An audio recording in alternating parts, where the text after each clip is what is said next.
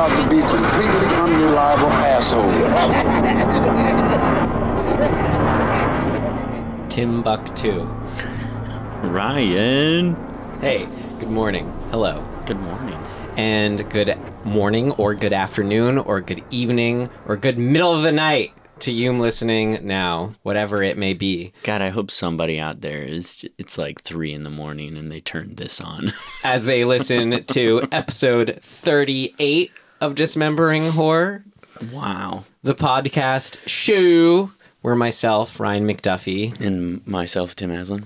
Well, we talk about what worked for us, what did not work for us, and anything we found interesting or noteworthy about a horror film. Yeah. And this is just what we thought about it. This is supposed to spur your own opinion. We aim to be no authority on these things. Life is subjective. Yeah. Life is subjective.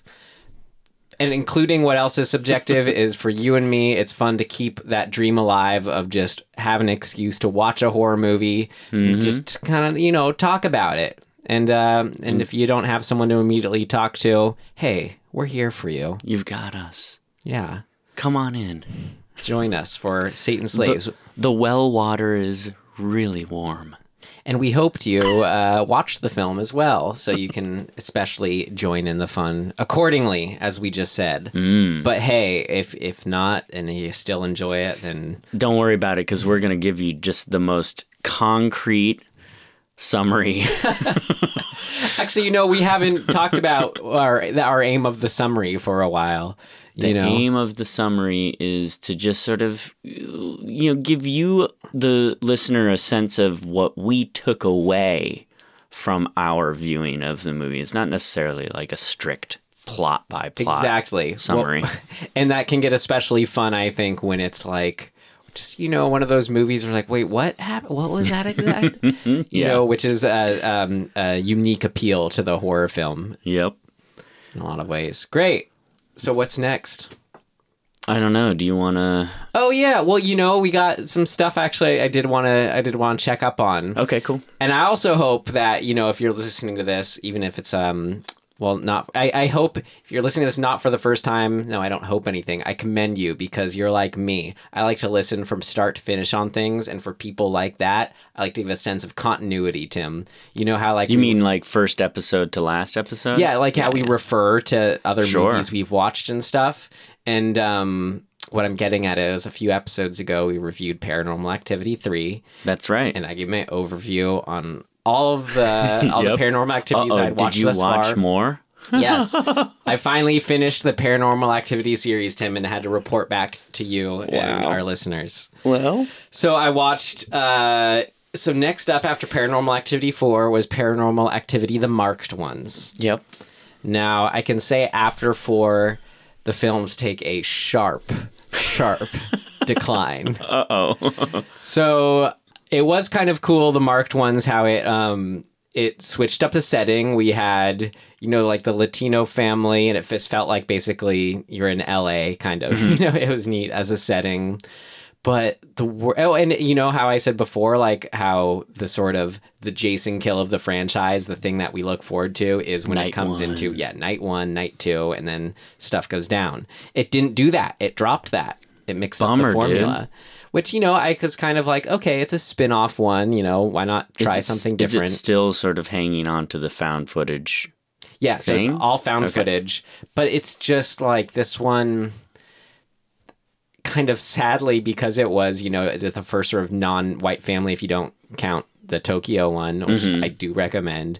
These characters were just so dumb. They were like all the same person, where they were just the kind of people who were like, oh man, it's like as extreme and as crazy as stuff gets, they act like a bunch of jokers. Maybe written by a non-Hispanic person. Yeah, pretty sure. And just, aside from that, I don't know, Tim, it was lame. I'll admit, like, when it got to be, like, an hour through, and I'm like, okay, this has got to be ending soon. It was still, like, 40 minutes left. I'm like, what?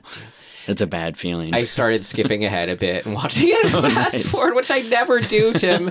Usually I'm such a completionist because I want to give things their due, but something about not in my old age, but in my older age. I Yeah. just have less patience for things. No, well, time is, ticking away. Right. But the fun part about like what brings me like why I do want to watch them, why it was the completionist still is like I want to see their take on it, what their story is, Sure. how they connect it to the originals. So this is kind of like a spin-off one where it was in the apartment building, one of the other people in like the witch sect cult was like one of the neighbors. So like she had some of their paraphernalia and kind of was like, oh yeah, that was so annoying. The kids, they kept like after this woman was like, even if she wasn't a witch, they just kept harassing her like, oh, go up and knock on her door. God. And then it ended complete we talk liberally. We consider everything a spoiler in the show too, right? Just so the movie ended with it connected to the original by like, it was kind of neat. They went to the house from, I think it was the end of the third one when they go and stay with the grandma. Oh, okay. And it is that unique. They go there and it's like all it's like covered Witchy. in leaves now and stuff, but there's still people there. And then he runs away, goes through a special door that leads him back in time to the event of the first one when she kills the husband. It started this whole thing, and we witnessed that. It's always the fifth one when they introduce time travel. Right. And then the next one, the Ghost Dimension, which they promised, like I read a little blurb from Jason Blum, was like, finally, all your questions will be answered. Who is this? What is this? What does Toby look like? All this stuff, It's like, okay, great. So, but the conceit, I have to say, like, if you're doing a seventh one, if you count Tokyo, right? It was kind of neat. This was back to like upper middle class white family who's on a house that was built on the grounds of the house that had burned down from their childhood. Okay. And somehow through that connection, they have the box of tapes from the 80s from Paranormal Activity 3, which we reviewed and liked, and a custom video camera that allows you to see the ghost dimension is what we gather. Oh, boy. So it's like throughout it. So what was kind of neat about that is you had the moments where they're watching the old videotapes of the little girls, and it would like they'd interact with them in the present, like whoa, yeah, like as if they sort of watch someone go by or say something in a sort of way where they're alluding to like details within the house. That was kind of neat. But again, it was just really terrible. I don't know what to say so much about that. Oh yeah, I mean, it was just as far as like we'd see like, rather than things just moving on their own. So instead we see this black glooby like spirit blob thing that makes noises like every time it comes on screen. Totally obvious. It's like then they pause it and see a demon face and they're like, whoa, what is that? And they're still like pursuing things and getting into it like, I don't know, man.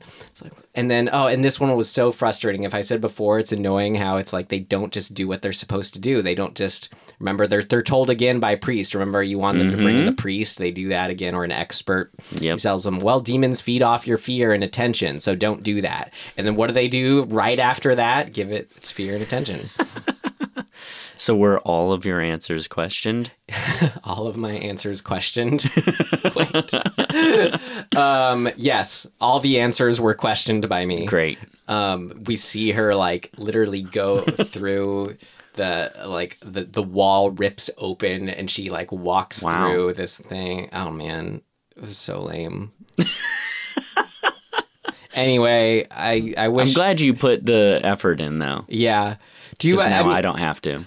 Right. I wish our listeners could ask me just if they wanted to hear one thing about it that I've watched it. Can you represent that, Tim? Any one thing you can ask that you want to know to just to make it worth it that I watched these films? God.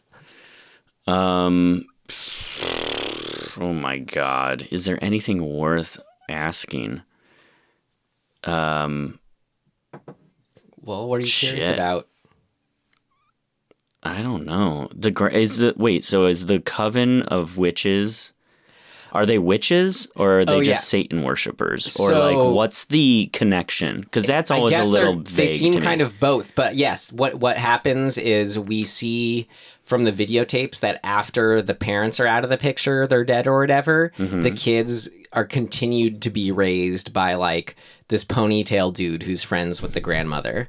So it's like they're Never trust a dude with a ponytail. yeah. So it's like their upbringing, which then you wonder, okay, well, they never mentioned this guy before, whatever. But anyways, so it was like they were used deliberately by this sect or cult or whatever, you know. But like it's never they really raised them way. defined what the cult is or What coven did they say? or That I don't know. Just some. that's the thing that it feels a little bit to me like as we even just in the one that we watched, there's a little bit of that sort of double mumbo jumbo type stuff where it's Yeah. like you're kind of mixing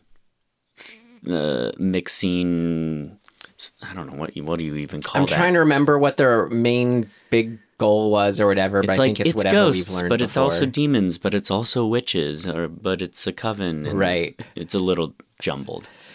I don't know, but it was kind of, I guess the ending was kind of cool. It would have been way scary, again, kind of like what we mentioned before, just take the creepy sound effects out of it. And Oh yeah, what was the film? What was the filming conceit of these two?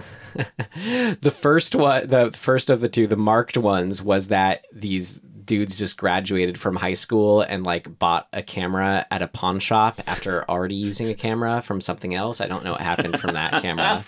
And then they also have actually it was kind of fun. They have a GoPro that they use. Okay. The best part of the movie was they sit on like a box or something and attach a GoPro to it and then slide down some concrete stairs, Jackass style. Wow. That was good. And then the next one, the ghost activity, ghost dimension, was just that it was Christmas and they had a daughter. Okay. So it was another one with a kid too. So it was just like they had the video camera up and going for that. And then once he finds the old video camera, he's fascinated by it and using it. And then they're like, oh, we better document this. Wow.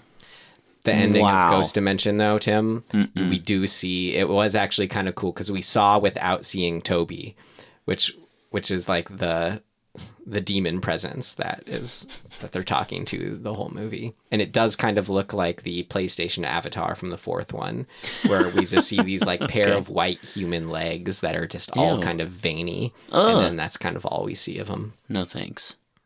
Toby. So today's film, Satan's Slaves. Yeah. Hopefully, Hey, look, I mean, to be honest, we're staying in this lane. yeah, devil, yeah, worshippers. Yeah. We got a little hillbilly sidetrack, but with last week's wrong turn. Yeah, but still, All right, well, you can never get too much Satan, I think. but we can't have too much paranormal activity, so That's true. get on with it with Satan's Slaves. Here's the trailer.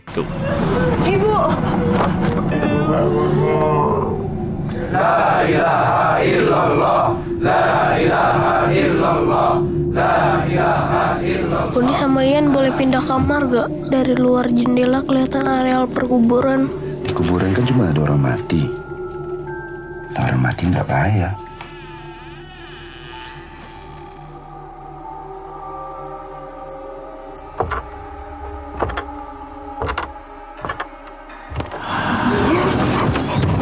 Kalau memang itu ibu, kita bilang sama dia supaya nggak ganggu kita lagi.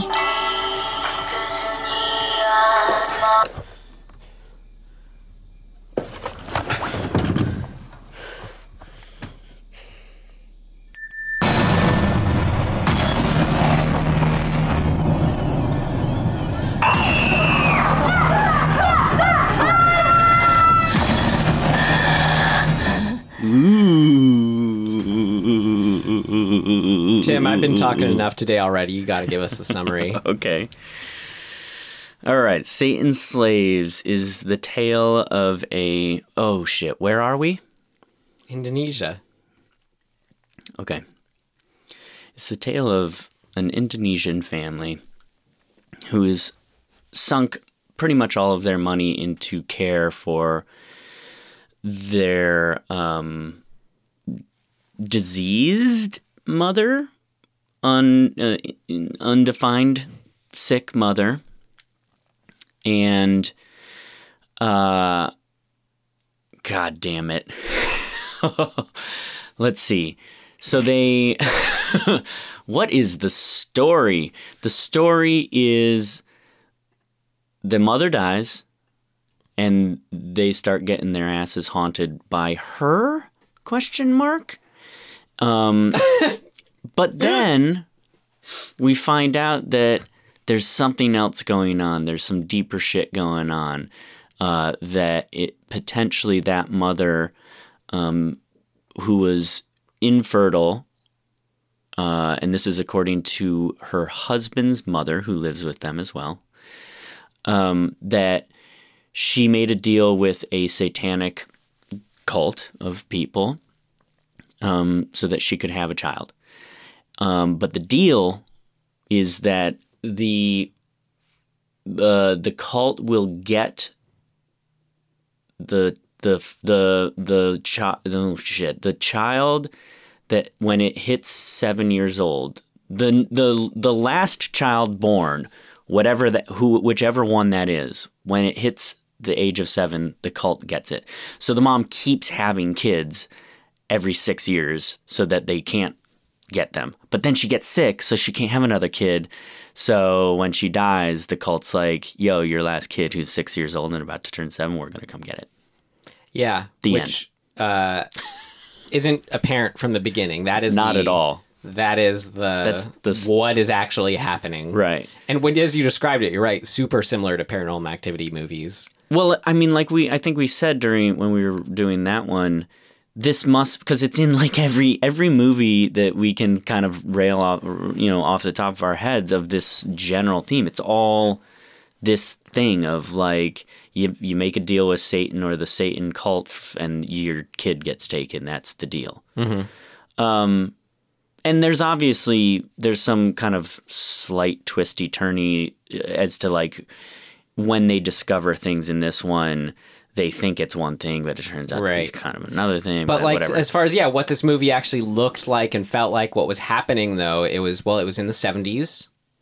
81. 81. Okay. So yeah, it's got very much that 70s aesthetic though. Right. And then what did it look like, Tim? What was happening? How did it's a haunted house movie. Yeah. Right? Like, I mean, it's got other elements for sure. It was sort of just like this mother who had died just kind of keeps popping up in ghost form with her bell. They keep hearing a bell. Mm-hmm. And then there's creepy cemetery stuff. Yeah. Meanwhile, they're sort of going off to someone who knew the mother and sort of getting some info. They get a little expert-ish info. Yeah. I'm trying not to just review it. Yeah. And it feels kind of also, I'd say, has a tinge of Poltergeist as far as a sort of family all in it together. Yes. Yeah, there's a little bit of that. That's sort of unique to the flavoring of it. Yeah. Well, how would we, if there's nothing else? I'm trying to think, is there anything else that's really important to the story? They're struggling. They're maybe having to sell the house anyways. Definitely. There's a financial struggle. And there is this sort of like religious overtone of like, they've kind of as a family given up on God. Mm-hmm. So I think that's kind of important. Yeah, definitely is trickled throughout that element. Yeah. But yeah, that's it, I think. So then how would you and I rate this film? Well, unfortunately for me, I was a little jet lagged, and I don't think it actually affected what I think of the movie, but it was hard for me to like focus. Mm-hmm. But also that's a result of, I think, the nature of how this movie was made and what you're getting out of it. So I am borderline an avoid, but I think that there's stuff that's worthwhile. Yeah. So I'm a stream. It's on Shudder. Yeah. You know? It was one of those films that seemed as hyped up way more than Agreed. well than worth it. Or Yeah. But I agree with stream it. Yeah, there's definitely For me, moments. this was like when only sort of after looking at what I have in my notes here, where it's like I definitely wasn't crazy about it, and it was just kind of stream it. There was enough. It was similar to how kind of when we reviewed Insidious 4, where I'm like, look at all these things that I put down in what worked for me, yet sort of what did not work for me can be encapsulated in a few points. Right. So this sort of for me was like I guess my summary or my review in summary would be, it was like, felt like one of the Conjuring Insidious movies, which Tim and I are not fans of, but at least for, a Westerner, had a different, interesting setting and had way more heart than those movies, I think.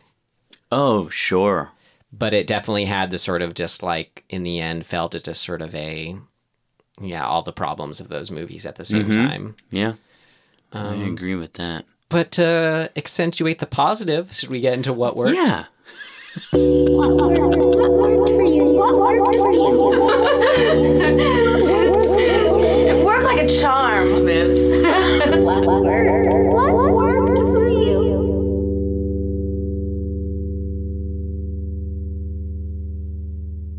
I have mine like listed in the generalities into specifics.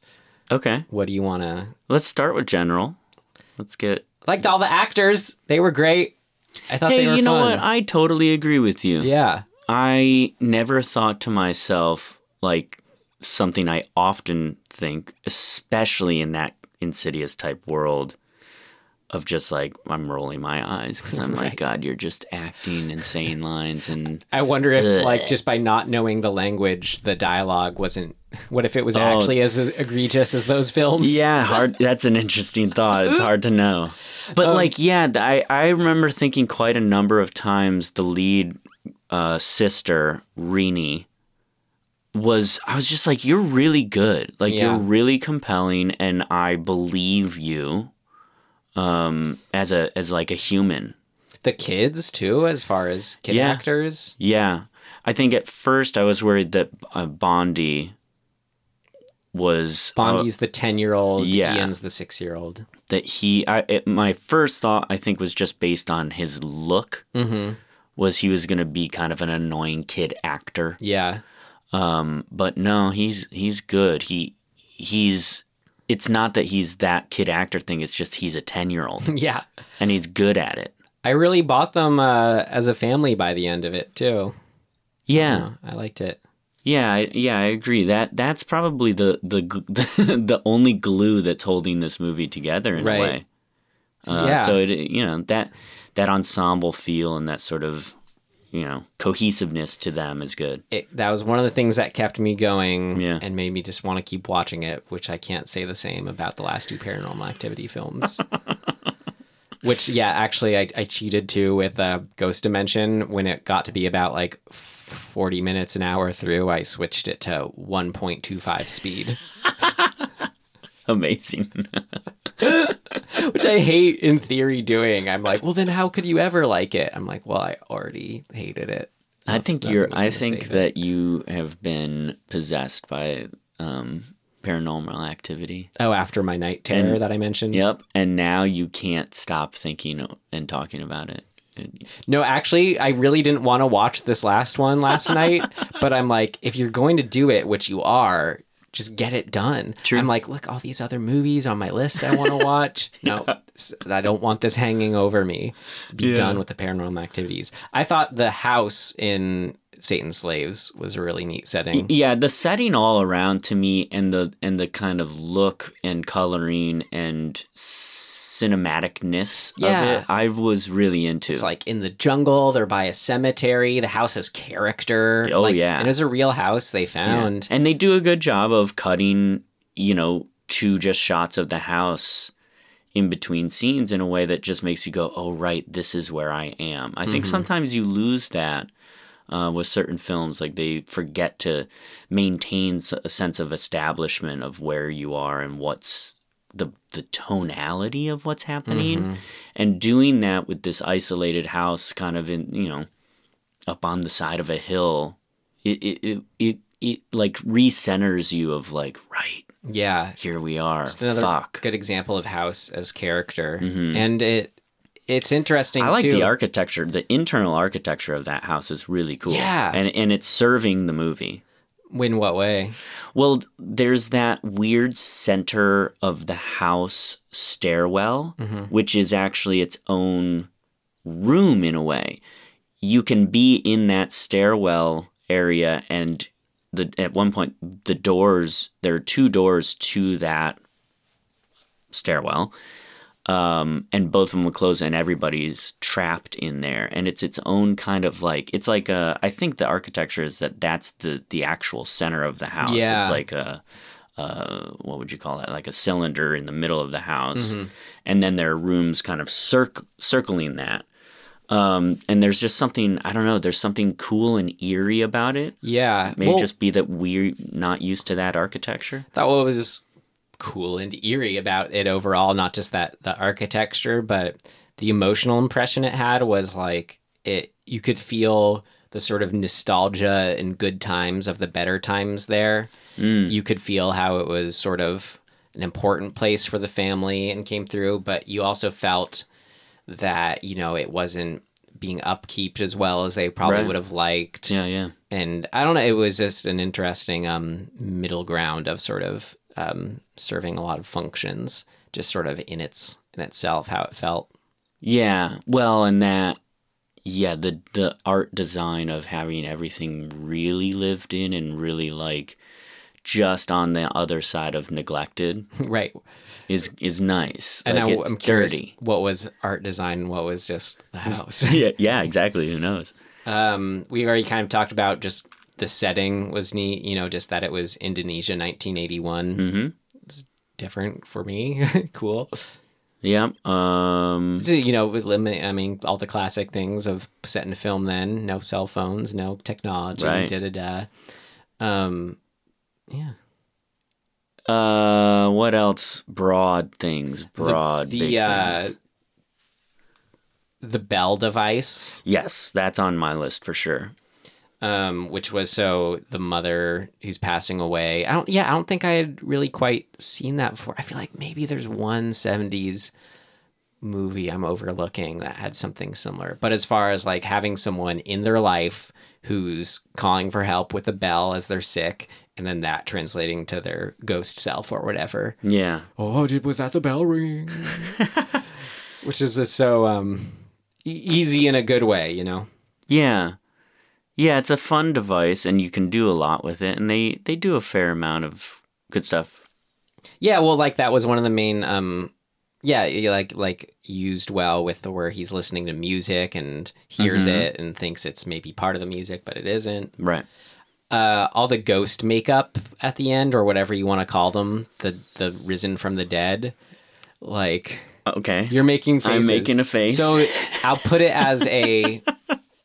I don't want to slip into what didn't work, but none of this was scary. This was the kind of film where it's the same way I enjoyed the key demon design of Insidious 4. Okay. I can see where fun you're at. and cool. Okay. Just as like in a sort of fun house, scare house kind of way. Here are the ghosts. Look at them. They're like super pale and, quote unquote scary looking in that kind of fun way. Let's see, what else? I think, this is sort of a passive compliment in that I didn't feel like I was noticing the film making in this, which I think is a good thing. Insofar as like the filmmakers were able to kind of set a world up and just let you be in it without being like, hey, look at what good filmmakers we are, or like what cool stuff we can do. Well, so there's a nice yeah. I think it was just really well balanced of like, we're watching this story, we're not trying to do cool crazy shit. Well, to now transition to more specific things, since that's a good segue, there were two moments that I thought were, I don't want to say I noticed the filmmaking, but they did something just shot-wise that I thought was effective. The first one was somewhere in the middle. There, it was like they went from one canted angle and like rotated across to another canted perspective, Okay. in camera, in shot. Yeah. And I was like, I'm oh, trying I to can't remember really think where when that it was was. in the living room. I think it was maybe daytime. I forget the exact moment, but that was interesting. And then this was like one of my favorite, I think this might be my favorite part of the movie, Tim, but it was like so subtle and at the beginning, but really effective. This is where I thought it could have been going in a direction where it was a much, much better film because of just this moment. But it was, I think, the first time they go up to the mother's room and she's looking up towards the ceiling in fear. Yeah. And like the camera just sort of tilts up, and shows the area of the ceiling, and then we sort of cut back to it. Yeah. There's something super effective and eerie, I thought, of just like showing an empty space and giving that attention. Well, yeah, and my thought was, I don't know where to look, and I think that's actually good. Like, that is an effective tool, especially early on, where you just give a sort of a palette of a thing, and there was a lot to look at, right? Well, like, it was a specific area. It wasn't like a whole room. But it was... yes, but in that shot, there's the window. There's like sort of what would you call that? It's sort of like outcropping of the wall, Yeah. and then there's the ceiling, and there's sort of the corner of the ceiling. And I like scanned the whole thing a few times, trying to be like, what am I gonna see? But that leaving it without actually telling you what you are gonna see or what you should see is creating this sense of like uncertainty, which is a good priming type thing, I think, early on. So I really like that shot because it's like, it's not like, oh, and then a thing like flitted through the shot. You know what I mean? Or like which something is so moved. the opposite of the rest of the movie, talking about subtle versus not subtle. Exactly. Maybe you were saying the same thing about the moment, but it wasn't so much that I was scanning for something that wasn't there. I instantly went, oh, I guess my scan happened almost instantly. It was just like, oh, I'm looking at something I can't see, which sounds weird. No, I get what you're saying. Yeah. The effect of the mother looking into space is telling us she's seeing something and we can't see it. And that's an effective tool too. The daughter looking up. Yeah. Which, I mean, I'm sure we've seen plenty and it's kind of like a go-to, but well done and well placed. Yeah, I agree. Those were the two sort of standout shots for me. There's one other crawly shot through the hallway, and I think it just looks good. I think they do it a couple times actually, but whenever you've got a slightly wider lens and you're in a hallway and it gives it this sort of almost distorted creepiness, it always reminds me of sort of the Hitchcock thing or the Poltergeist thing. It's not doing the push pull. It was just a sort of close to ground. What was it? Yep. Yeah. Exactly. It's just you're crawling fairly low and you're moving slowly through that hallway, and the hallway's got this sort of green tint to it, and the way light is coming through the door at the end of the hall. It just was a pretty well executed shot, and they did it a couple times, and I like it. This was, I guess, maybe somewhere between a generality and a specific. But I think I had under generality. But it was just the like learning about the lore was fun and interesting. And granted, it happened pretty late in the film.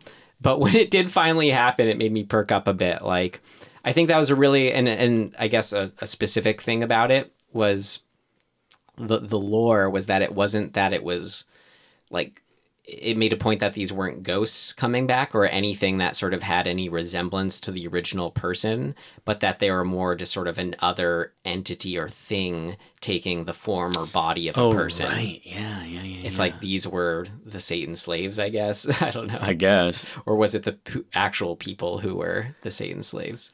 Well, I don't know. That's an Anyways, interesting thought. but- There's a couple things of But you know what I there mean? are a couple questions that are created. But wasn't it fun learning about But it I in that like, aspect? yeah, I like the information getting doled out, and I wonder if it would have helped the movie if the trickle of information had been a little more consistent earlier. I don't know. We can get into that. Yeah. But yeah, once you're starting to get it and you're getting these like, oh, it's this. The movie kind of takes off. Yeah. And I mean, that's sort of like why I'd watch those other Paranormal Activity films and what I enjoyed about the Insidious movie. Connecting the dots is fun. Well, it was just learning what the story is. Right. Yeah. Actually having a story. Yeah. It's So- the yarn of it. Right. I liked that the little boy, I mean, sort of what you said, maybe sounded more forward, but it was sort of a twist learning that it was the little boy who was the main Satan slave or whatever. Mm-hmm. Or, I mean, he took the side of the baddies by the end. And I didn't quite follow how that shift occurred, but I liked it that he was, when the boy turned all weird and creepy at the end. Yeah. And just that as a twist, like I liked him, and he's funny. He was picking his nose and stuff, and had a funny rapport with the rest of the family. Yep. And I bought him as the rest of the family, so it worked for me as a twist that he was part of the plot and given away. Yeah. How about? I know one of your favorite parts, Tim. Do you want to get? I was gonna say you want to get into some specifics. Yeah. I mean, obviously, what's the guy's name? Hendra? Yeah, Hendra. The motor, say it with me. The motorcycle kill crash. is so good. You said kill, I said crash. It's so good. It's so good. It had like... Why isn't that... I want the whole movie to be that. It had like those 3 extra sort of shots or beats just to make it that much more... what would you say? Awesome? Yeah. I don't want to say it because it's horrific, but yeah. Well, awesome in the technical definition of it. Well, it had multiple times where we'd go, oh! Yeah. Sort of worked in succession that way. Yeah. Well, here's the thing. In that moment is so fucking solid to me. But the movie has like 5 or 6 pretty solid like beat moments. Yeah. What is the shit? Now I'm forgetting what they are. Well, how about just anything else about the crash? Because we'll just keep getting into more specifics. Well, the crash, yes, everything about it is good. You kind of see it coming. You know something's going to happen, but fuck, dude. What were the beats again? It was... shit. How does it start? He gets stuck underneath it and dragged a bit under the wheel. Well, yeah. That was the sort of extra gruesome beat, right? Yeah, but what causes him to veer off? Like he looks at something, and now I don't remember what it was. But as far as just the sort of once he looks gets away, hit. and he's veered essentially across the lane, into oncoming traffic, and a truck hits him and catches him under. He just goes flopping underneath. Yeah, but then he gets caught underneath. Yep, and there's a shot of him being dragged underneath, but his face is on the pavement, like he's sort of face down. Yeah. And it is ripping, pavement is ripping his face like apart. And then he dislodges and the back wheel runs over his head and we just get a splash of blood onto the camera. Great. That's all. It is pretty. Tim, that's all. I just wanted to intense. relive it a bit. That's all I wanted. We can move on. Yep. I guess what I'm saying is there's a handful of moments that I sort of was like, oh, or like, ah, but the excitement of them only lived in sort of isolated in the moment, it didn't carry through for me. Yeah, like So- I think one of those moments, maybe that was more of a sort of what this movie encapsulates moments, a sort of in your face scary stuff happening. Yeah. Was but this was the one I mentioned in the section things that worked, because this was like a Conjuring-esque moment, but one that I could actually sort of get on board with the fun with, was when she was using her I looked it up. It's like, it was called practicing Sala in her Mukina. Oh, right, yes. Which is a kind of prayer thing. Yes. You know, trying to make up for not praying enough, I guess. And the ghost figure appears and is sort of underneath the sheet with her, and she can't really get out of it. Yeah. That was the stupid kind of fun that I did enjoy. That's exactly it. So in isolation, that moment is fun and exciting, and like, you know, it makes me sort of smile and go, "Ooh, shit!" So yes, I'm commending those singular moments. Yeah. A moment I liked, or device I liked, was really fun. So if you have this, a woman who's an ex-pop star who has these hit records, it was really cool. Yes. And it takes place in 1981. Yeah, have it. So the daughter discovers underneath the label of the record, there's a secret groove that when played backwards is whatever. It was ancient chanting. Yeah, right. As the subtitle said, ancient chanting. I was love, fun. Yeah. See, that's the type of stuff that I really fucking love. And I want this movie to be more kind of about and like looking into that. And I think it's just because it's my taste of like, I love the mystery. I love the like trying to solve it, the connecting of the dots, like I said, the sort of, I prefer a trickle of information that has, you know, it has some misdirects and it sort of winds you around. It's just sort of that standard mystery construct. I love that shit. And so when you put, you know, Satan lore or devil worship lore on top of that, I'm really excited. It just, you know, so I like that stuff and I want more of that. And so this idea of like there's this hidden thing, like anytime there's a hidden thing and you find it, it's like, oh fuck yes. Yeah. I love that. That was more potent possibilities of the what did I say? Oh god, I don't remember the promise of pursuing potent possibilities. There you go. Which that's my version of the promise of the premise, things that you can uniquely do to this film. And speaking of P words, I liked the priest guilting them for not praying. So that, yes, I love that kind of construct of like, it's this general sort of shame thing. Yeah, the priest was like, essentially it was like, oh, maybe you guys should have, if you had been praying more, none of this would have happened. Yeah, exactly. It's just so and the whole idea of like, if you were better people, maybe bad shit wouldn't happen to you. Yeah. Thanks, guy. Thanks.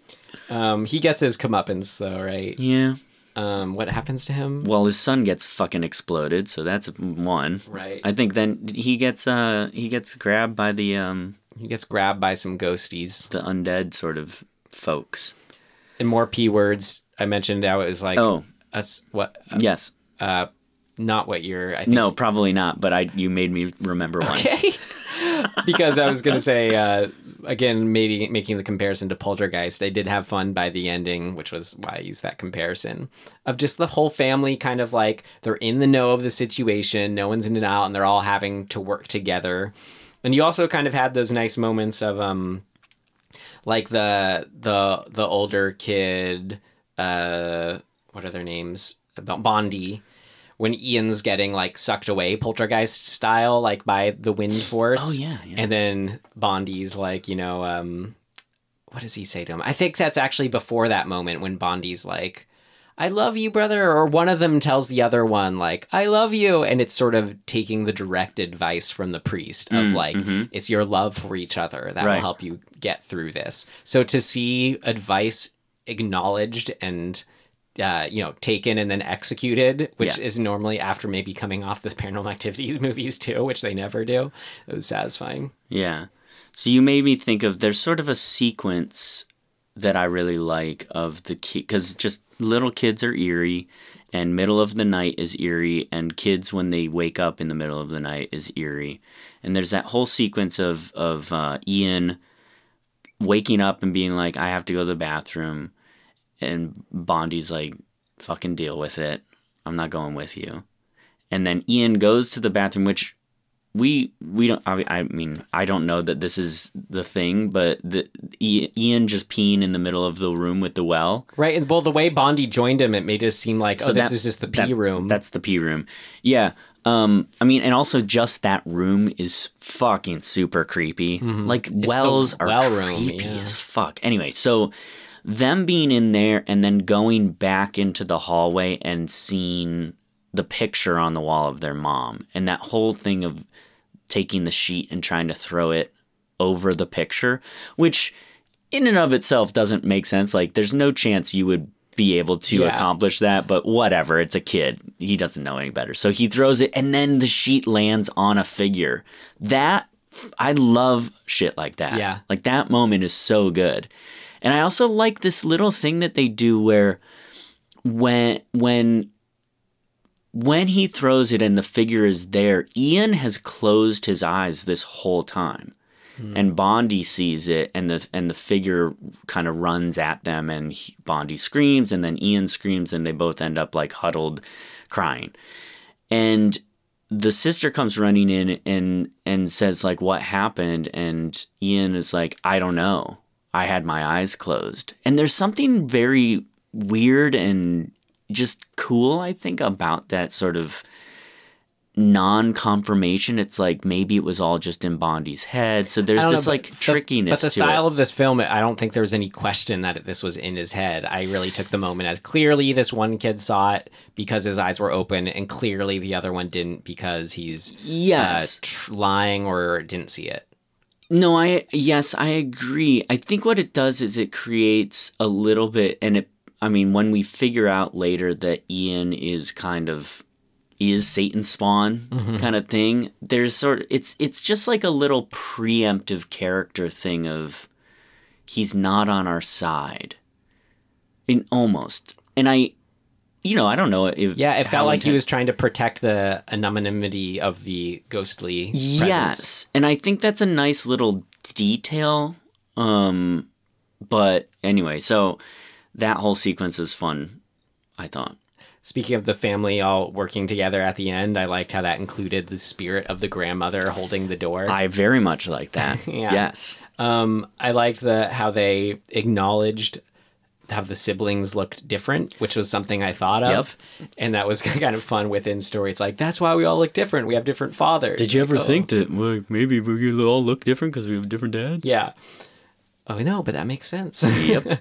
And then just some more maybe sort of cultural specificities. The scene of all the priesty older folk chanting after the funeral, was it saying there is no God but Allah, and in their language. That was just a neat thing to capture on film, I thought. Yeah, and I like the funerals had a good eeriness to them. I mean, funerals in general, and that little lore thing of when you walk 40 steps, after the 40th step, the dead rise or something like that. It's just I like little weird lore, like myths that people kind of buy into. And actually that was an example of, maybe this will be a good transition, but that was fun and happened toward the beginning, and maybe it was sort of a tease for more that didn't end up happening as far as more sort of lore-y bits to grasp onto. Yeah. Instead of just... Well, can we get into what didn't work? Yeah, all right, sure. What did not work? Oh, shit. I have one more. What, Tim? After my... I know. I'm so sorry. Well, no. Speak now, forever hold your peace, you're right. I really like the poltergeist moment of the older brother in the radio when he goes into the room. He hears the bell, he goes in the room, and the bell is just in midair and drops to the floor. That kind of poltergeist stuff is really pleasing to me. Yeah. But that's it. Great. That was a cool moment. All right. Say it with me now, Tim, since I already said it. What did not work? It's not ready yet. Seems to work okay. No, something important's missing. What did not work?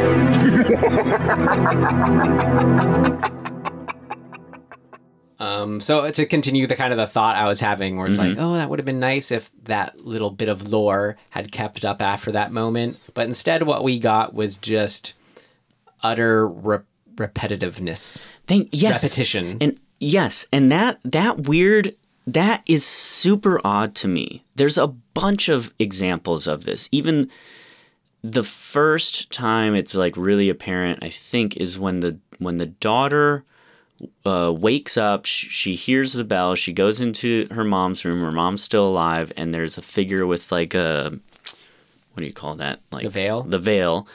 And she goes and touches her shoulder, and then the bell rings, and her actual mom is still in the bed, and it's like, oh, and then she wakes up and does the exact same thing again. Mm-hmm. And we go through all the paces of that same moment, but now the mom is standing there without the veil, and she's not on the bed, and then she's dead. And then at least what it feels like is just that essentially happens 8 more times, where it's just this. Right. This is a movie about going up into the mother's room, about hearing a bell. Yeah, well, and exactly. So then the radio one, they do the same thing where he does it twice, right? Like he turns the radio on, he hears the bell, he turns the radio off, he hears the bell, he goes into the room, he sees the bell falls, and then he goes back to it. He's like, goes back to his room, turns his radio back on, hears the bell, turns the radio off, hears the bell, and then the mom's in his room with him, and it's like, right. And it's just this.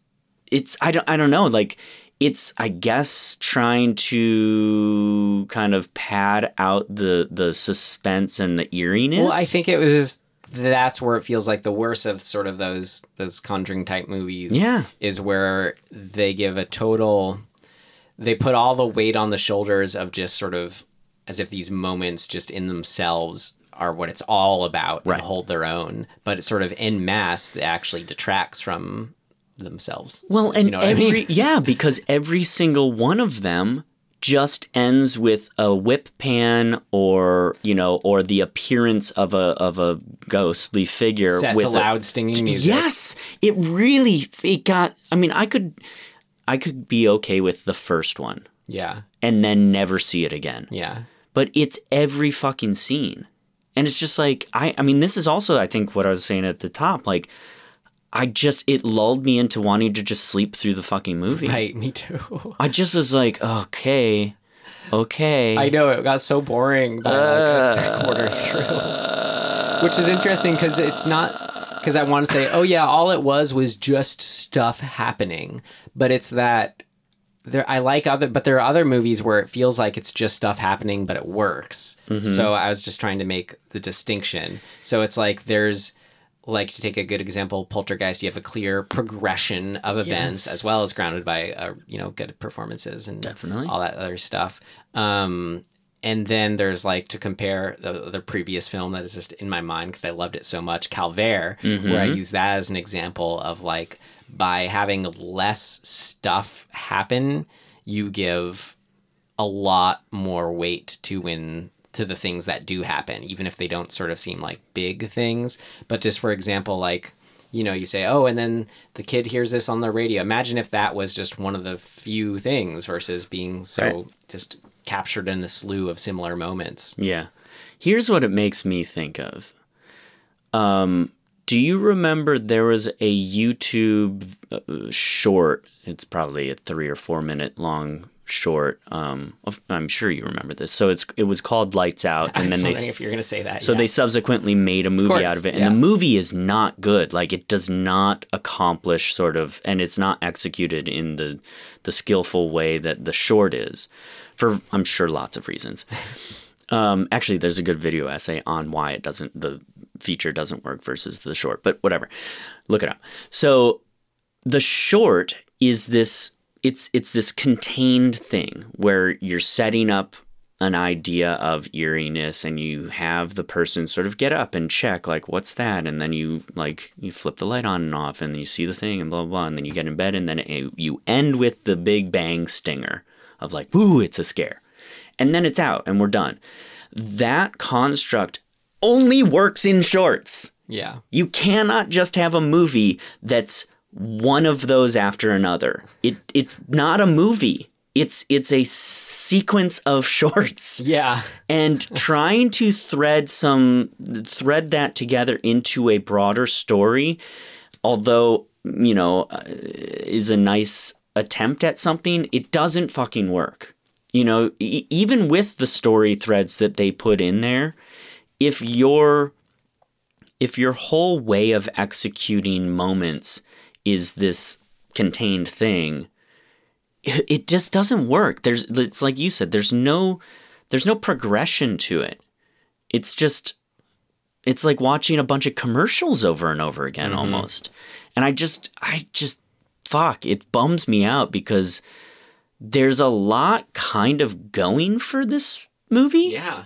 And I think if you eliminated the idea that that's what's scary or that's the way to execute scariness and actually just told the story, almost forget about even having scares in this movie. If you told the baseline root of what this story is. Right. And what do you need to tell the story? Baseline minimum. Yes. Like, I would be able to get into that more. yeah.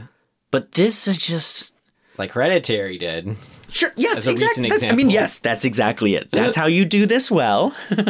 Which is sad. I mean, I wish this filmmaker, it was like, I'm sure he made it, along with or before Hereditary, but it's like, I wish those movies were his inspiration versus feeling like maybe to appeal to Western audiences, he had to make them like a Blumhouse movie. So I think that is the clear grand failing of this movie, is that the idea of what is scary and how to execute that for an audience is based on a thing that you and I patently do not like. I'm hoping, if people listen to this, tell us if you're a fan of the kind of movies we're haranguing right now. But that's the thing, is there's so many people who are like, oh, I love the Insidious films and I love the Conjuring films. Yeah.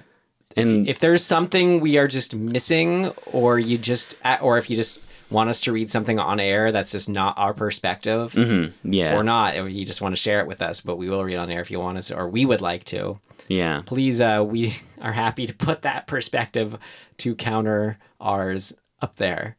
Yeah, it is almost like, it's almost unfortunate that we agree because we can't get quite a... Because it is feel like a very clear delineation of horror fans nowadays, is you like those kinds of movies or you don't. Yeah. Yeah, it's interesting. I don't know. And my question I kept coming back to that I've asked before is, well, is it time that hasn't gone by yet? Or why is it that I can enjoy the Friday the 13th, which are just as stupid, but not, Insidious 4 the same way? Like, why am I forgiving to those, but not these? And I think it could just be caught up that it's like those exist as just things that have been made that are a product of their time, versus now maybe, we're trying to be in the same boat here as filmmakers, kind of stirs up the anxiety of like, but just do it this way. And then I want it this way. There's definitely, that's some of it. But I also, that's an interesting question. Ooh, I think some of it, the difference between those movies and this movie, or the Conjuring movies, is that there's a what's the word? Sort of, what is it? It's kind of, it's a self-awareness thing, I think. I think the Friday 13th and the, what are the other ones? The Halloweens and the sort of that era. I think they kind of know what they are, and they're okay with it. They're aware of this thing, and they're not. It feels to me like The Conjuring and Insidious and this are taking themselves too seriously in a way. Where they're not, it doesn't feel fun, I guess. I think that's part of the issue. If you're going to make this movie that is just a bunch of scares, can we have fun with it? Yeah. You're right. There's an overriding self-seriousness. Yeah. I think that's part of the problem, whereas like you can watch Freddy and it's kind of, we're cheering him on. It's ridiculous in the best of ways. Yeah. And that is a good tonal balance. Yeah, we're not getting that with this. It's like there's moments where I'm like, this could be really dark and creepy, and it feels like they weren't willing to go really down that path. And then I'm like, okay, well, let's go in the other direction. Like, let's make it kind of campy and like lean in on the fact that like big creepy nailed hands are like coming through a door and pulling it open. Like, let's do something with that. But they just kind of middle on it. And it's like, okay, I guess that was scary, but not really. Yeah. It had potential. So I think that, that's actually, that's what bums me out almost. I'm like, fuck. That. Even like Evil Dead, or more so Evil Dead 2 and Army of Darkness, like the design is creepy and fucking, there's some good gore in it and whatever. But they are very aware of what they are. Yeah. Like their camp, we're going to push on that and be funny and over the top. And I think it to really good success in that example. Like that's pushing it, making a choice and pushing it all the way to one end of the spectrum. Which are different though from the Friday the 13th, but I see totally. what you're... No, totally. Because like, I don't think this film should have an obligation to be campy. No. What I'm saying is you've made a choice and it's a clear choice, and you're saying, I'm going to be over here in this lane, as opposed to this general middle of the road. Yeah, well, this like, feels I hope this appeals to some people. It's hard because it does, whatever. Because it feels like their approach is, okay, well, in order to make this scary, you just have to do these jump scare moments. Right. So it's like, all we have to do is just tell this story and then insert these jump scare moments. But then I guess the unfortunate thing is that does work for enough people that it perpetuates. It does.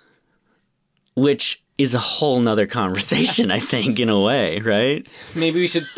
Is there anything else that did not work for us? Okay, so the big overarching thing, which I kind of was trying to avoid saying in what did work, is this mumbo jumbo, I think is what I got. This sort of double mumbo jumbo, which is what is that? That's the Save the Cat term. Yes. So what it means is that it's this confusion, even like we had a little bit with Paranormal Activity. It's like, what is this movie? Is it ghosts? Is it demons? Is it Satan? Is it Satan worshippers? Is it zombies? Like suddenly we have zombies. Right. But at the same time, that can be, you got to make the distinction, because I could say that with a different inflection of like, oh yeah, it was so good. It was so creepy. Like The Wailing. I didn't know if it was this going on, or I didn't know if it was this going on. I know what you mean, but The Wailing sits in its own lane. No, I mean, I agree with you. I'm just trying to get you to make the distinction. I know. And so why is it, I think the question I have is, why does it feel like arbitrary? It's like, I think what it is somebody said, you know what else would be cool? A bunch of times. I think it's a matter of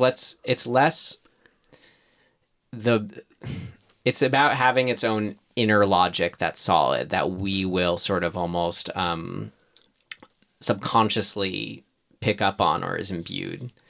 Like the first Paranormal Activity, the ending of how the picture with the flamed edges appears, the burnt edges appears, and it just sort of throws up all these questions of just like, logic is out the window in a scary way as far as the paranormal supernatural rules we don't have an understanding of how it works, how it could have gotten there.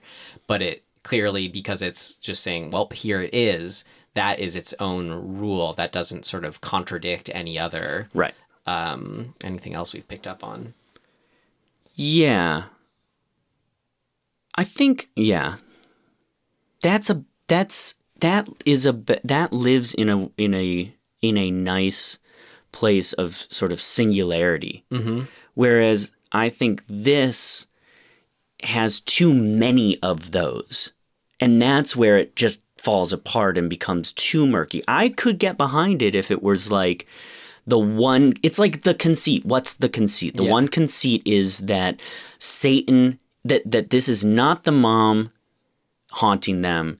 It's Satan or demons appearing as the mom. Mm-hmm. And that conceit I can get behind him. Kind of, it creates these questions. And even if the Satan worshippers show up, that's still a thread to this question. Right. And I don't need it answered. And I'm okay with that. But then when you go, but also, the Satan worshippers have these beads. And also, these beads make the dead come alive. And those aren't actually zombies. They're demonically possessed zombies because of Satan worship. It's like, I'm like down off, into which is like Hereditary of, like, Hereditary was as simple as just, okay, this sort of cultists, Satan worshippers, are using this demon for their own whatever. It was basically, I heard the director put it as, it was just a whatever, it was just a whatever sacrifice movie from the perspective of the lamb.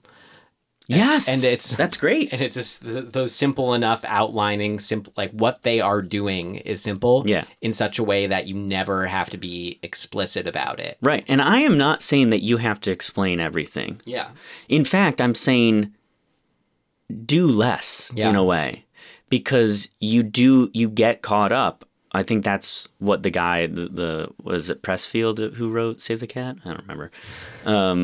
That's what he's getting at in saying, like, don't stack broad things on top of each other too much, because then we kind of lose track of what we're supposed to hang on to. Pressfield, isn't it Stephen Pressfield? It's Sid Field. Oh, no. Sid Field is a totally different guy. Oh. That's the guy who did Screenplay. Yeah. But so his example in one of the books. It's not Pressfield. That's all. I was smiling, and now that you've said it, I can't actually remember it. I know I can't either. But his example in the book is the movie Signs. Do you remember Signs? Of course, that was huge. Right. His point is, like, in Signs, you've got kind of two big things going on that almost get in each other's way. I could actually personally argue the other side of this, but just for the sake of and this. It was Blake Snyder, Tim. Thank you. Pressfield, I think, wrote The War of Art, which is a cool book. Anyway, so Blake Snyder. So he's arguing that in Signs, it's aliens, but it's also God, right? And those two big themes kind of get in each other's way. And so, like, to be careful of... And fate of, like, her having to drink all the water. Exactly. And, like, how does that have to do with aliens? And, like, if aliens exist, that creates a whole nother conversation about whether or not God exists. And so he's like, you're kind of fucking yourself. But I feel like this is doing kind of the same thing, where it's like, I don't know what to hang on to because they're giving us too many things. For example, there's a mom ghost, but it's not really the mom. But there is a grandma ghost, and it really is the grandma, right? And so I'm already kind of like, well, where are we? Because what world are we living in? What we said are the earlier, rules? wait, are the Satan slaves the people, humans working for Satan, or are they the are they the zombies that came undead? Yeah. So that kind of messiness really fucking, I think ultimately it adds to this feeling that we left the movie with, where we both were like, God, we're really tired. Yeah. Because it's like, it's almost work to fucking try and stay with it, to stay, connected to what the fuck's going on. It's like, wait, why is the kid bad if the little kid was just yelling, we have to love each other? That's right. And why is he, when did the shift happen where he was evil? Wait, what? Is he choosing to be evil, or is he possessed now? Yeah, that's too much. So I think that's, ultimately for me, that's the big failing on a very... It's sort of, maybe it's the distinction, maybe this doesn't make any sense, but raising questions, the distinction between raising questions that feel like they should have some sort of possibilities to them versus raising unanswerable questions. Right. Which in a good way, Right, exactly. Yeah. It's almost like the difference between answerable and existential questions. Yeah. Well, it's funny, I have in What Did Not Work for me, that exact thing I just said. Wait, when did that transition happen? Oh, nice. Or Ian? A specific moment that bugged me, like, where even though it was kind of cool to see Ian getting, like, poltergeisted, blown back and sucked to the evil presence, Bondi, it took you way too long, buddy, to save him. It was like it felt like it actually was on sort of borderline what would be in like a scary movie or Naked Gun type movie, where how long he was hanging on to, you could see like he kept letting go a couple times and it wasn't being flown back. Or it just seemed like that effect was just squeezed well past its. Yeah, I felt the same way. Okay, 3 minutes later, now I work up the courage to go save you. I mean, here's a tip. If in the shot where Ian is hanging on for dear life and being sucked away, if he lets go by accident, take that opportunity to cut away to Bondi and see that Bondi is struggling with his internal, whatever crisis to what save or not save. Yeah. Like, maybe not leave the shot in where Ian just completely lets go and is floating. That's what's interesting is, like, why were they so desperate to make it as long as it was? I don't know. It wasn't working. No. Was it just because it looked cool? Well, it looks a lot less cool when he lets go. That's my point. It's like... Yeah, it was weird. Are you good on this section? What did not work? I have one last one that, like, again, circles us back to the Insidious stuff. You had said you liked the makeup thing. The second I saw that like ghost makeup, I'm like, it's makeup. I think it was, and that's one of the critical things design wise that I hated about the first whatever Insidious. I forget which ones I watched. The first one for sure, where like in the whatever it's called, I don't know, the other place. The other realm, other dimension. I'm sure it has a name. The ghost dimension? Maybe. Everybody's just got strict, like, stage makeup on. And I just, as a design choice, I don't like it. And then when it popped up in this, I was like, no, I'm out. Let me take a 30-second nap. Yep. So that's it for me. Got it. All right. Things of note.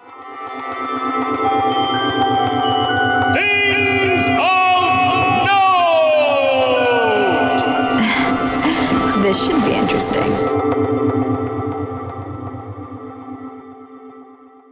It's a pretty unique case that it was a prequel and a remake. That, I think, is the most interesting thing about this. And I want to see the fucking original. Yeah, Satan's Slave. Singular. Yes. Yep. Versus this was Satan's Slaves. So and it was a movie from 1980 something itself. 1980 that one came out. So that's interesting. So why did they if this one we just watched, too many questions. You see why I thought this was made in the 70s or it took place in the 70s? So if the one that we just watched was set in 81 but is a prequel to the one that was filmed that came out in 80, does that mean that the original was set after 81? What is happening? Presumably. But actually, it just came to mind the other time this has happened that I can think of is the Thing that came out with Mary Elizabeth Winstead was a prequel and a remake. Ugh. But I know it just made me think, we'd watched that instead, the original Satan's Slave. Yes, definitely. And anytime you have to ask that question or you're confused, that's a fucking problem. Like, make a decision. Did it come before or after? Yeah. Like, you could just decide. It's carelessness. What was interesting, this is at the end of the description of it, it was like, for those, if you are a fan of the original, remember the ending that was like, there's another couple that they're now living next to. Worshippers.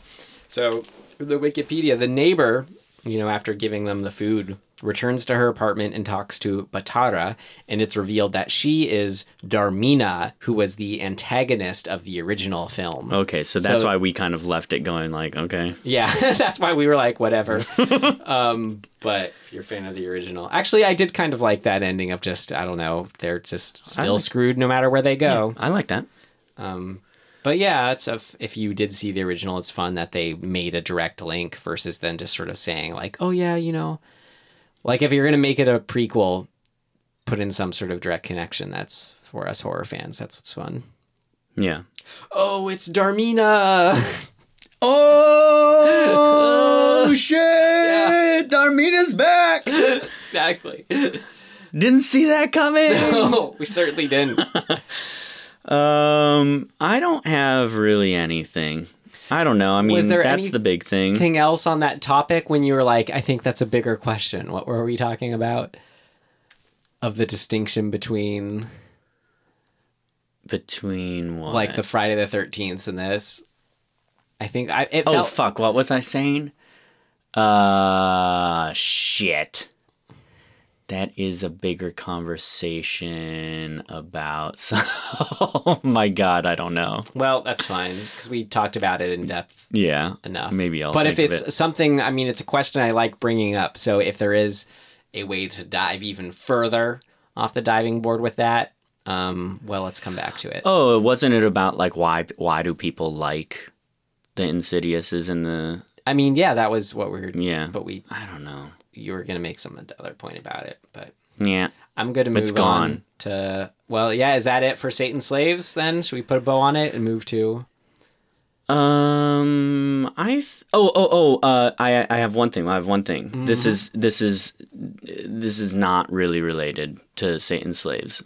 So, but it is, I guess, sort of a thing of note. It's a question because we've been talking about, we still are, you're still possessed by paranormal activity. Yep. And so it keeps coming up.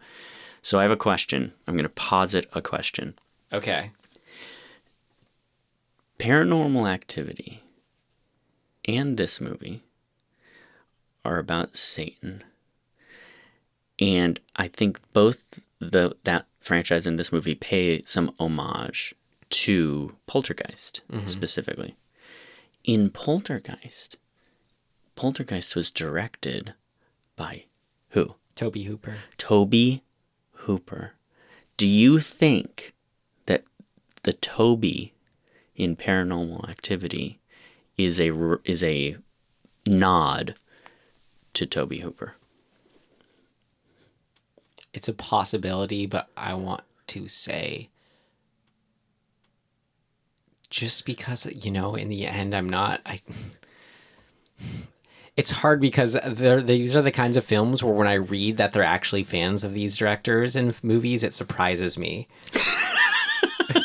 It sounds so, like if Satan's Slaves filmmaker was like, oh, Rosemary's Baby was my main influence, versus if the Hereditary director says that, Right. You'd be like, well, you fucked up. I want to say maybe. I'm sorry. I know it's in between. It just occurs to me, like, why? That's such a random name. But I guess any name is random, so whatever. Yeah. But let's ask him. Let's tweet at Oren Pelly. Sure. Yeah? Yeah, you mean right now? No, I mean everybody out there listening. Oh. Just harass him. No, I'm stop being joking. mean to the guy. No, I like him. I'm not. Right. I'm not. I'm just saying I want an answer. I want an answer. Definitive answer. Is Tobe Hooper. Okay. Actually, yeah. There's a way to do that. But I mean, only if he doesn't respond to us being asked once. There's no reason to. Yeah, once we have an answer, we stop. Gotta know. Guys, stop bothering him. What's your problem? Okay, recommendations? Yes. What can you recommend at us? So yesterday on Netflix, I realized that the third season of Ash vs. the Evil Dead is on. Yep. And so I started it. And if you have not, first of all, if you like Army of Darkness and Evil Deads and you haven't seen Ash vs. the Evil Dead, you are fucking missing out. The first season of Ash vs. the Evil Dead is one of the greatest things I've ever seen. The second season of Ash vs. the Evil Dead has one of the singular grossest and greatest moments in all of film. And is necessary viewing. Third season remains to be seen by me. But I saw one episode, so I'm excited to watch the rest. I've seen it all. Oh, you did see it all? Oh, yeah, man, Tim. Okay, so the third season is worth it? There was an Evil Dead TV show. Yeah, but how did you watch it? Me and my friend got the stars. It was on Stars, that's right, just to watch it. That was it. Yeah, I had it and then somehow didn't have it anymore and couldn't watch it. So I've been waiting. Man, I forgot to come prepared with a recommendation, Tim. So I'm just like looking at what I've seen at all, and it's like, you know, looking at my letterbox. I'm like, personally, most of these aren't good movies. I could never relate to what you're going through right now. You know, here's one. Here's one that I was, I keep coming back to as. Ooh, here's two, actually. Okay, I'll go with the one I was going to say. I loved, which, you know, the Martin Scorsese movie Silence, I did not like. I was bored.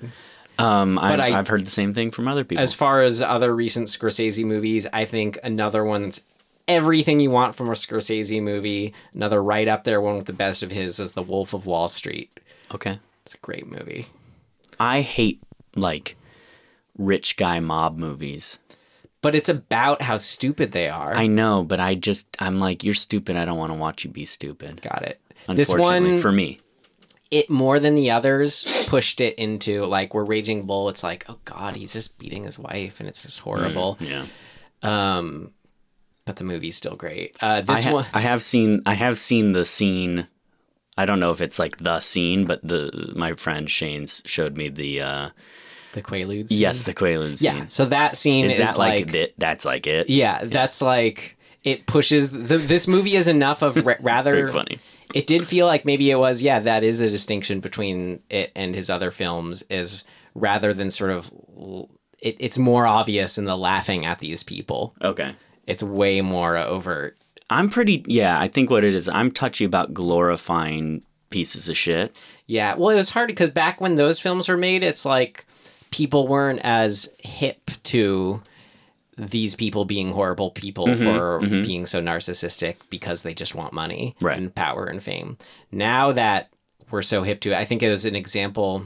Well, to me, as a historical example, because it's recent history to see this is where it's still happening. But anything that sort of documents that, I think, is important in a way. And luckily, Scorsese is someone who just, is amused by it all enough. He really shares that amusement with us in a fun way. Yeah. So it's a solid 3 hours. I recommend it. Holy shit, it's 3 hours long? Dude, it's a Scorsese movie. Fuck that. I just watched Avengers Endgame. It's 3 hours long. Yeah, it's as long as Avengers Endgame. So have you watched the last one I recommended, Tim, that I told you have to see? The I Saw the Devil? No, I want to. I almost did the other day. I'm just going to keep asking and you. I couldn't, I forget why. I didn't have time. Great. I was like, I can't sit down When and do you this. have the time, watch it. Yeah. All right. Let's pull. I think it's my turn for next week's film. Hang on. Is it really? Yeah, because you were excited last time, I remember. Oh, yeah, and you pulled Wrong Turn. Yeah. Okay. Get a good one. Inside, 2007. Inside. We both are like, wait, what's that? I Which one's feel that? like Have you seen I it? remember Who's listening? reading about this and being very excited. Let me see. It's a French movie. Yes. Great. Home invasion French movie. I Yes. don't want to know anything else. How do we watch it? Well, we have time, Tim. We don't need to use these people's time to figure out how we're going to watch Oh, it. guys. That's for off But air. you all need to watch it. We need to tell you how. Oh, they'll figure it out, too. So here's my suggestion.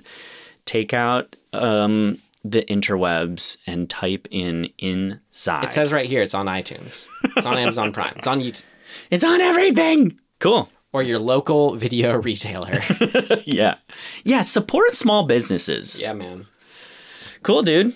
Yeah, we'll see you guys back next week for Inside. You can find us at dismemberinghorror.com. Yeah, you can email us too if you felt like it and tell us a story at dismemberinghorror@gmail.com. Or why you love the Conjuring and Insidious movies. Or if you want to suggest a movie to us. That's the best. That would be cool. You want whatever we're bringing to these movies, you want to hear us gab on about some other movie, tell us, and we'll put it in this literal baseball cap that we pull from.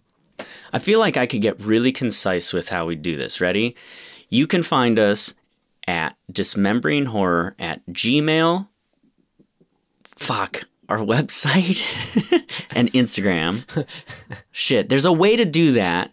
but because all three of those are just Dismembering Horror. At Gmail and .com and Instagram. And then on Twitter, we're at DisHorrorPop. Yeah. And you can find my portfolio website or more about me, which is linked from our website, but I'm at ryanmcduffie.com. Yeah, and I'm on everything at Tim Aslin, just my name. Cool. Well, thanks for being with us. We hope you can join us for the French film from 2007. I can't wait to talk to all of you again next week. Me too. And I can't wait to talk to you, Tim. Oh, Ryan. Next week. I can't wait for us to touch fingers at the beginning of every show. Ugh, that sounds gross. Until then, thanks for listening. We'll see you next time. Goodbye.